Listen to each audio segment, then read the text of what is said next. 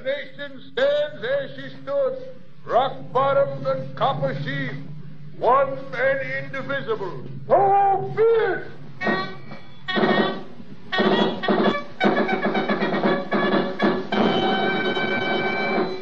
The Columbia Workshop presents The Devil and Daniel Webster by Stephen Vincent Benet.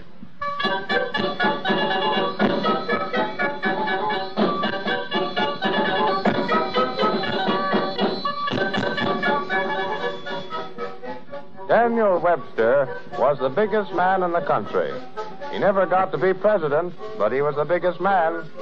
A man with a mouth like a mastiff, a brow like a mountain, and eyes like burning anthracite. That was Daniel Webster in his prime. And the biggest case he ever argued never got written down in the books, for he argued it against the devil. Nip and tuck and no holds barred. And this is the way we used to hear it told. Jabez? Jabez! Jabez! What is it? What are you sitting there for, Jabez? Come nearer. Ain't no use for a lot of hollering. I seen you from the kitchen window, Jabez Stone, sitting out here doing nothing. And you with all this plowing to do. What ails you, man? Oh, I'm plumb sick of the whole business. That's what I am. What's the matter now? Whoa, that lady, whoa. Well, I just broke the plowshare on a rock. Rock that I swear wasn't there yesterday. Well, now, Jabez, there's no use carrying on. And then as I was fixing to look at the plowshare, the off-horse began to cough. That ropey kind of cough that means sickness in a horse doctor. I got my own troubles to worry about. What with two of the children down with measles, and me none too strong myself. Well, I'm sick and tired of the whole business. Everything goes wrong all the time. Now stop this, Jabez Stone. Why, you've got good land and a good farm. Yeah, but it don't prosper me. If I plant corn, I get borers. If I plant potatoes, I get blight. Well, there's no use to go taking on so, Jabez, just because your old plow got broke on a rock. Stones crop up in other folks' fields. Yeah, and boulders crop up in mine. I'm the unluckiest man in the whole state of New Hampshire. Now, Jabez, there's some folks bound to be like that. Unlucky. Well, this is the last straw. I vow it's enough to make a man want to sell his soul to the devil. Jabez Stone. I would, too, for 2 cents. Shame on you. Notice is always taking of things like that, Jabez. You'd better take that back. For 2 cents and a change of luck, I'd sell my soul to the devil. Then I'm scared for you, Jabez Stone, and for us all. Sooner or later, just like the good book says, notice is always taking of things like that.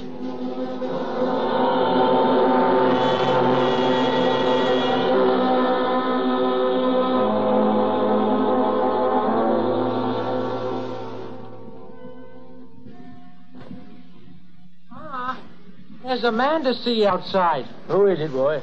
I don't know. I've never seen him before. Well, tell him we're at supper and ask him in, son. He said he couldn't come in. He wants to see you outside, Pa. Oh, yeah. Keep my soup warm for me, Matty. I'll be right back. I think. What's he look like, Thomas? A stranger? Kind of queer like. And he smiles all the time. His teeth are awful white. Kind of pointed, too, and sharp. How's he dressed? All in black. Looks like a city fella with a black hat, too, and pointed whiskers.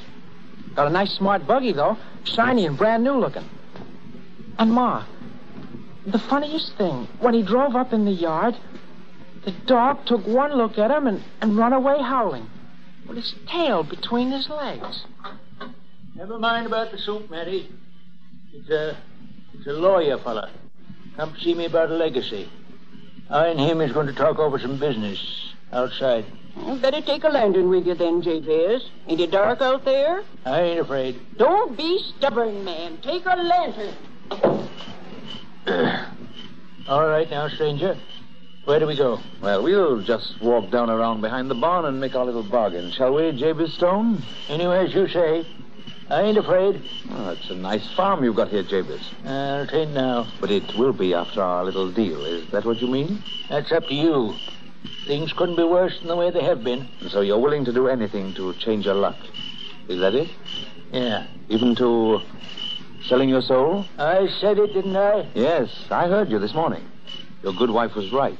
Notice is always taken sooner or later. Just like the good book says. Yeah.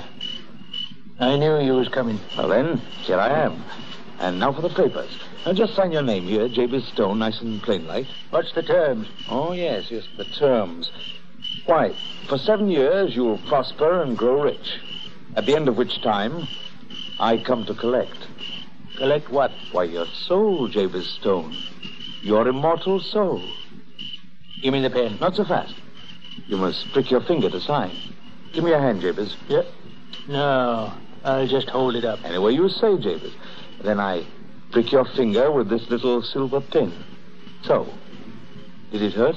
Now, don't worry about that wound, Jabez. It'll heal quick and clean, but you'll have a nice little white scar just to remind you.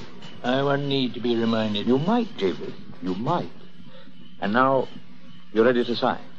You can write, I take it. You mean the paper? That's right. Mighty pretty hand, too. Now, if you'll excuse me, I'll be going. And I'll be going too, Jabez. Our deal and bargain is made, but I'll be back after the 7th year. Meantime, you'll be having very good luck. Oh, yes, I'll see to that.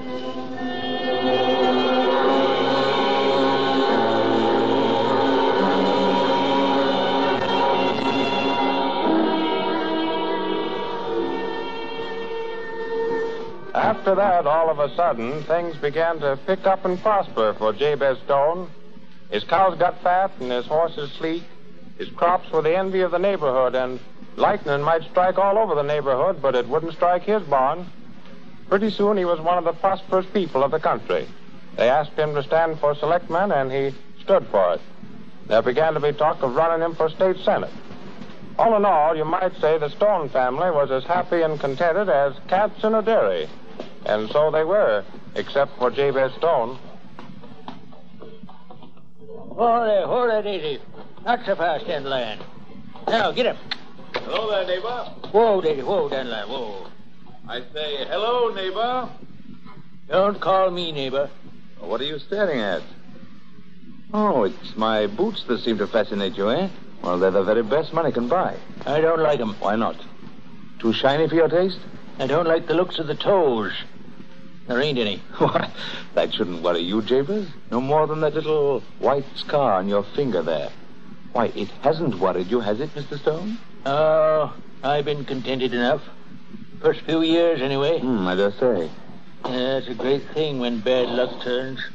Drives most other things out of your head. But there's always that little white scar to remind you.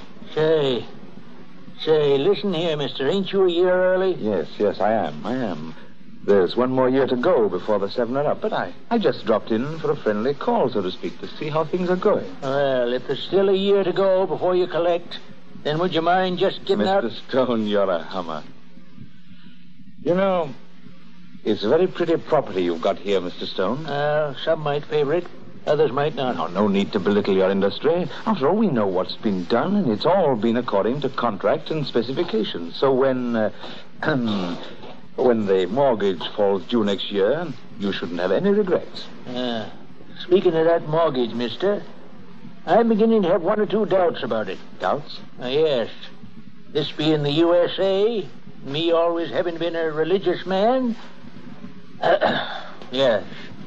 I'm beginning to have considerable doubts as to that mortgage, as to it holding in court. Oh, well, if you're in doubt, Jabez, let's have a look at the original document. Let's see, Sherwin, Slater, Stevens, Stone. Here it is. I, Jabez Stone, for a term of 7 years. Why, it's quite in order, I think. Neighbor Stone. What's that? That little white moth. It's crying. Neighbor Stone. It sounds like Miser Stevens. Neighbor Stone, help me. For God's sake, help me. That come out of your pocketbook. What's that in your handkerchief? Oh, that little moth? Oh, never mind. It's caught again. There, now I'll tie up the ends of the bandana. So. And you won't be troubled anymore. I'm sorry for the interruption. Now, as I was saying... Hold on. That was Miser Stevens' voice. And you've got him in your handkerchief. It was very careless of me, but you know, these little contretemps will occur. I don't know what you mean by contretemps. That was Miser Stevens' voice. He ain't dead. He ain't dead, you can tell me he is. He was just as spry and mean as a woodchuck Tuesday. In the midst of life, as they say. Listen. You hear? There it is now, tolling for Miser Stevens, as you call him. And he is dead. So it goes, these long-standing accounts. One really hates to close them, but business is business. Are they all as small as that? As that little white moth I saw? Small? Oh, yes, I see what you mean. Why, they vary. But don't worry, Mr. Stone. You'll go with a very good grade. Now, a man like Daniel Webster, well, we'd have to build a special box for him. And even at that, I imagine the wing spread would astonish you. But in your case, as I was saying... Put that handkerchief away! All right, if it annoys you. I'll put it away for a year. I'll see you again 1 year from now, Jabez Stone.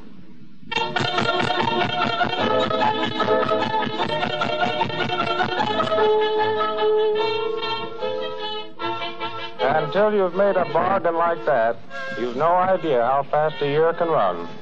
It seemed like it was only a week before the time was up, till finally Jabez Stone couldn't stand it any longer.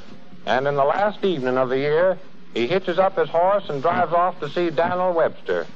For Daniel was born in New Hampshire, and it's well known that he has a particular soft spot for old neighbors. Well, that's the story then, Mr. Webster, and ashamed I am to tell it. But it had to be told to someone, and who else should it be but you? Well, I haven't pleaded a mortgage case in a long time. I don't generally plead now, except before the Supreme Court, but if I can, I'll help you. Then I got hope for the first time in 7 years. Oh, it's been awful. Been awful. The name of Jabez Stone has become known all over the state. I've been that prosperous.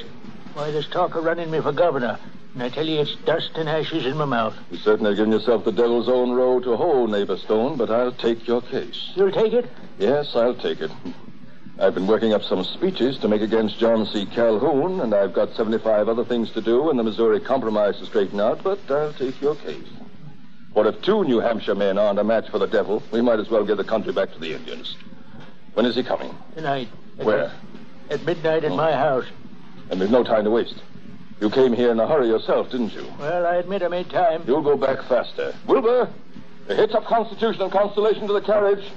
They're a pair of matched grays, Mr. Stone, and they step like greased lightning. No, I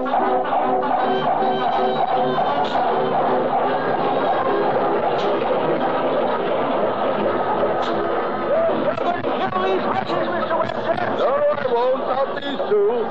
I like doing things full tilt, and so do they.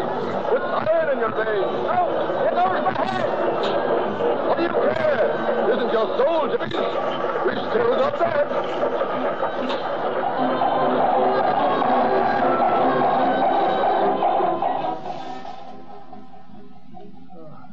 I'm still out of breath from that ride, Mr. Webster. Oh, you'll recover, Neighbor Stone. Take a drink, man, while we're waiting for our friend to appear.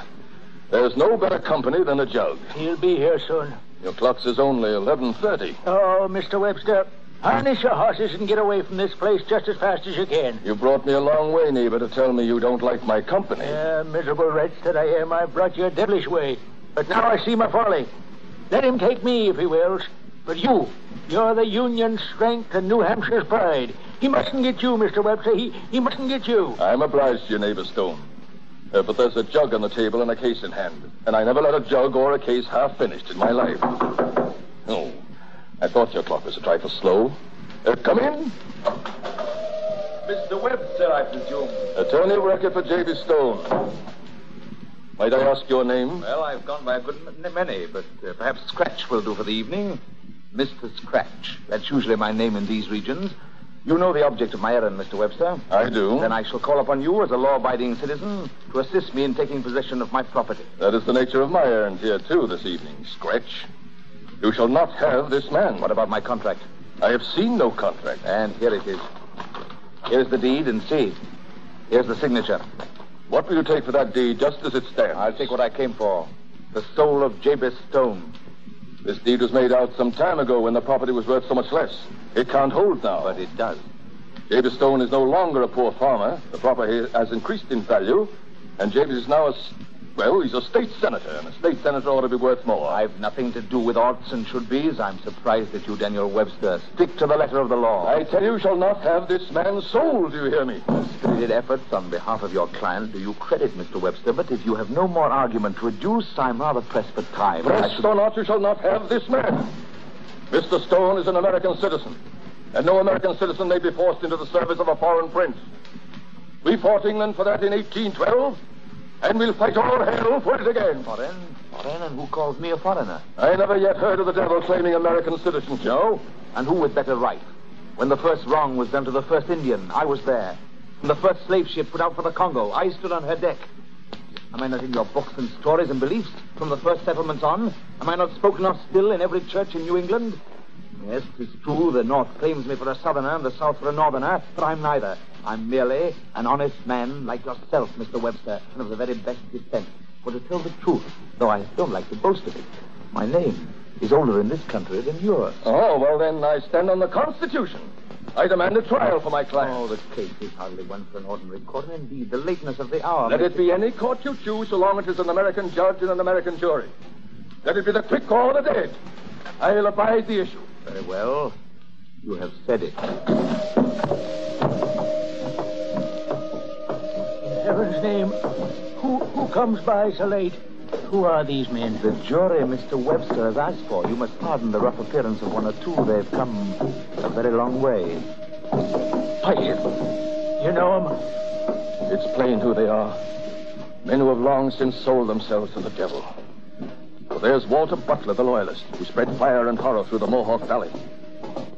And there is Simon Girty, the renegade, who had white men burned at the stake. Look.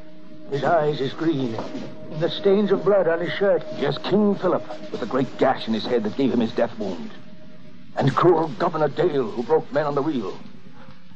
There's Morton of Merrymount, who vexed the Plymouth colony with his hate of the godly. And look there, Teach, the bloody pirate with his black beard curling on his breast. And see here. Here comes Reverend John Smeet with his strangler's hands, walking as daintily as he did to the gallows. Look. The red print of the rope is still around his neck. Yes. Scratch has told the truth. They've all played a part in America. Are you satisfied with the jury, Mr. Webster? Quite satisfied. Though I miss General Arnold from the company. Benedict Arnold is engaged upon other business. Oh, and you asked for a justice, I believe. Here he is. Justice Hathorne is a jurist of experience. He presided at certain witch trials once held in Salem. There were others who repented of the business later, but not he. Repent of such notable wonders and undertakings? Nay, hang them all. Mr. Webster, that can't be the judge, can it? Silence! The court is in order. Let the defendant take the stand. No, I can't. Look at that man there and there. Order! What is the matter with the witness? He is afraid of the jury, Your Honor. Then he'll have small chance if he's afraid of the jury at the start. May I speak for him, sir? Say on. We have other business yet to do this night. The case is this, then, Your Honor. My poor neighbor here... I object. Objection sustained. The man, J.B. Stone, then, who happens to be my good neighbor... Objection sustained. This man is supposed to have sold his soul to the devil. I object. Objection sustained.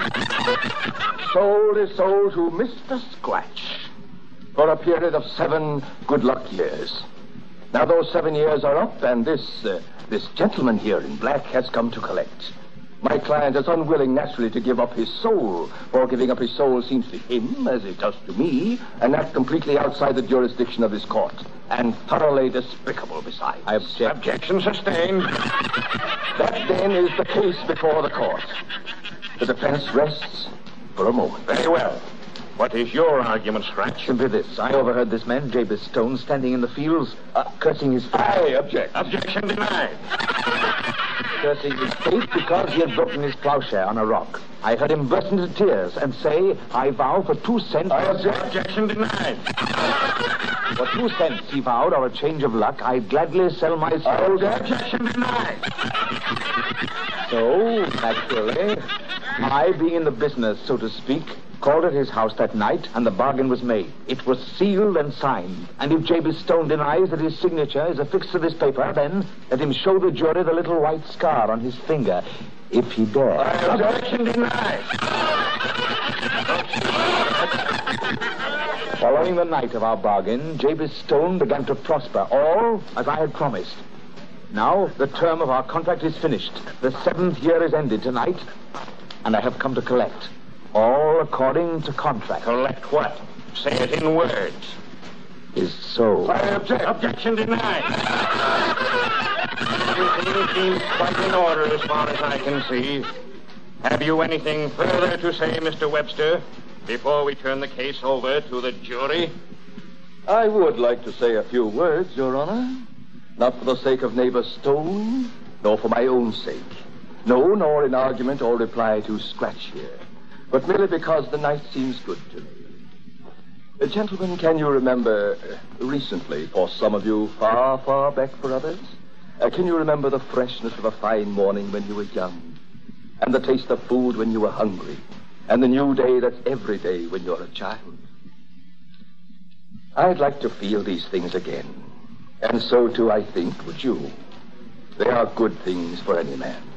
But without freedom, they sicken. Slavery, the loss of your soul, how the very thought revolts the heart. Who is here so base that would be a bondman? If any, speak, or him have I offended?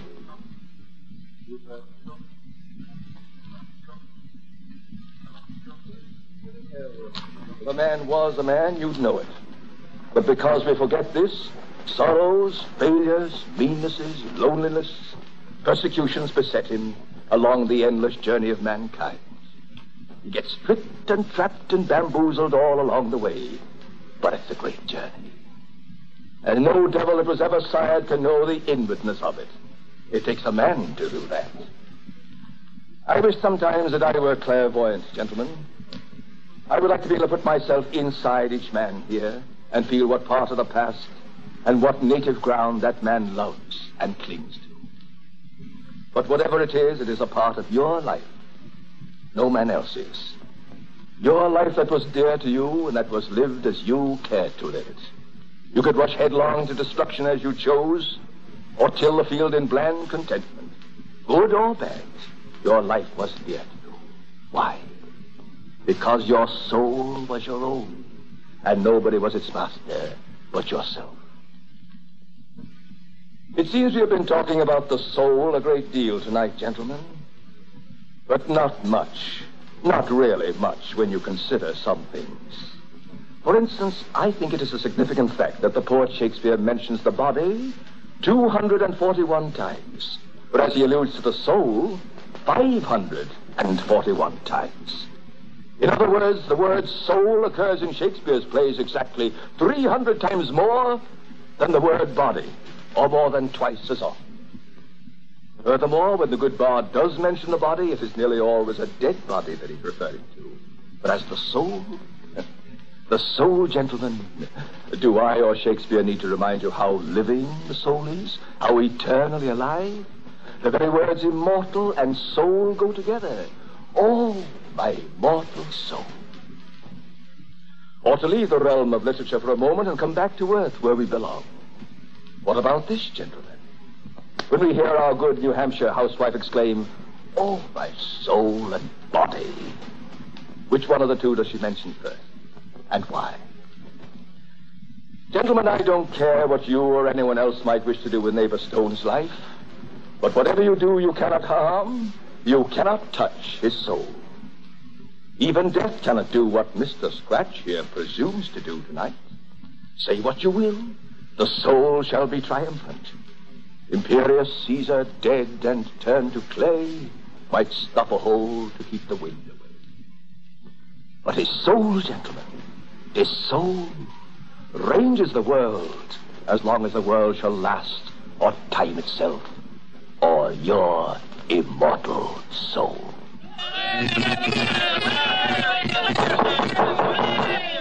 Defense rests. The jury will retire to consider its verdict. Your Honor, I don't think we need to retire. The jury, I'm sure, has considered its verdict. We find for the defendant, Jabez Stone. Perhaps it's not strictly in accordance with the evidence, but even the damned may salute the eloquence of Mr. Webster.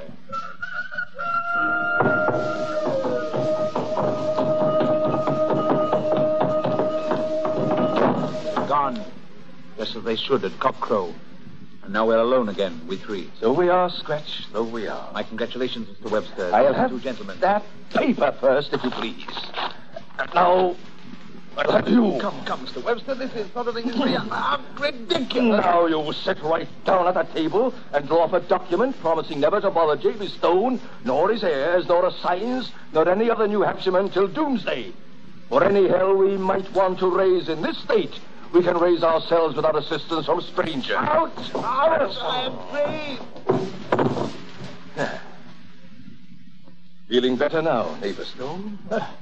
I can't even speak. How about it, Scratch? There it is, Mr. Webster. Proper and legal, and now may I go? Go? What can you do for me before I kick you out? Well, I'm not a talented man like yourself, Mr. Webster, but, well, I could tell your fortune for you. I don't take much stock in fortune-telling ordinarily, but it pleases me to listen. Here's my hand. No tricks now. You have an interesting palm, Mr. Webster. But the future's not as you think it. It's dark. You have great ambitions. I have. It almost seems within your grasp, but you will not attain it. Lesser men will be made president, and you will be passed over. And if I am, I'll still be Daniel Webster. Say on. You have two strong sons. You look to found a line, but each will die in war, and neither reach greatness. Live or die, they are still my sons. Say on. You have made great speeches. You will make more. Ah. But the last great speech you make will turn many of your own against you. Even in New England, some will say you have turned your coat and sold your country, and their voices will be loud against you till you die. One question. I have fought for the Union all my life. Will I see that fight won against those who would tear it apart? Not while you live. But it will be won. And after you're dead, there are thousands who will fight for your cause because of words that you spoke. Why then, you long-barreled, slab-sided, lantern-jawed, fortune-telling note-shaver, be off with you to your own place before I put my mark on you. For by the 13 original colonies, I'll go to the pit itself to save the Union. Ow! And now let's see what's left in the jug. But it's dry work talking all night. I hope there's pie for breakfast, neighbor Stone.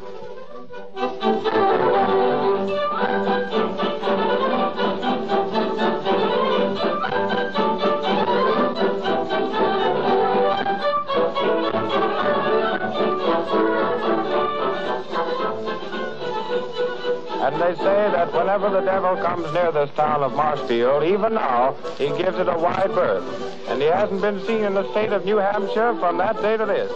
Other states, maybe, but not New Hampshire.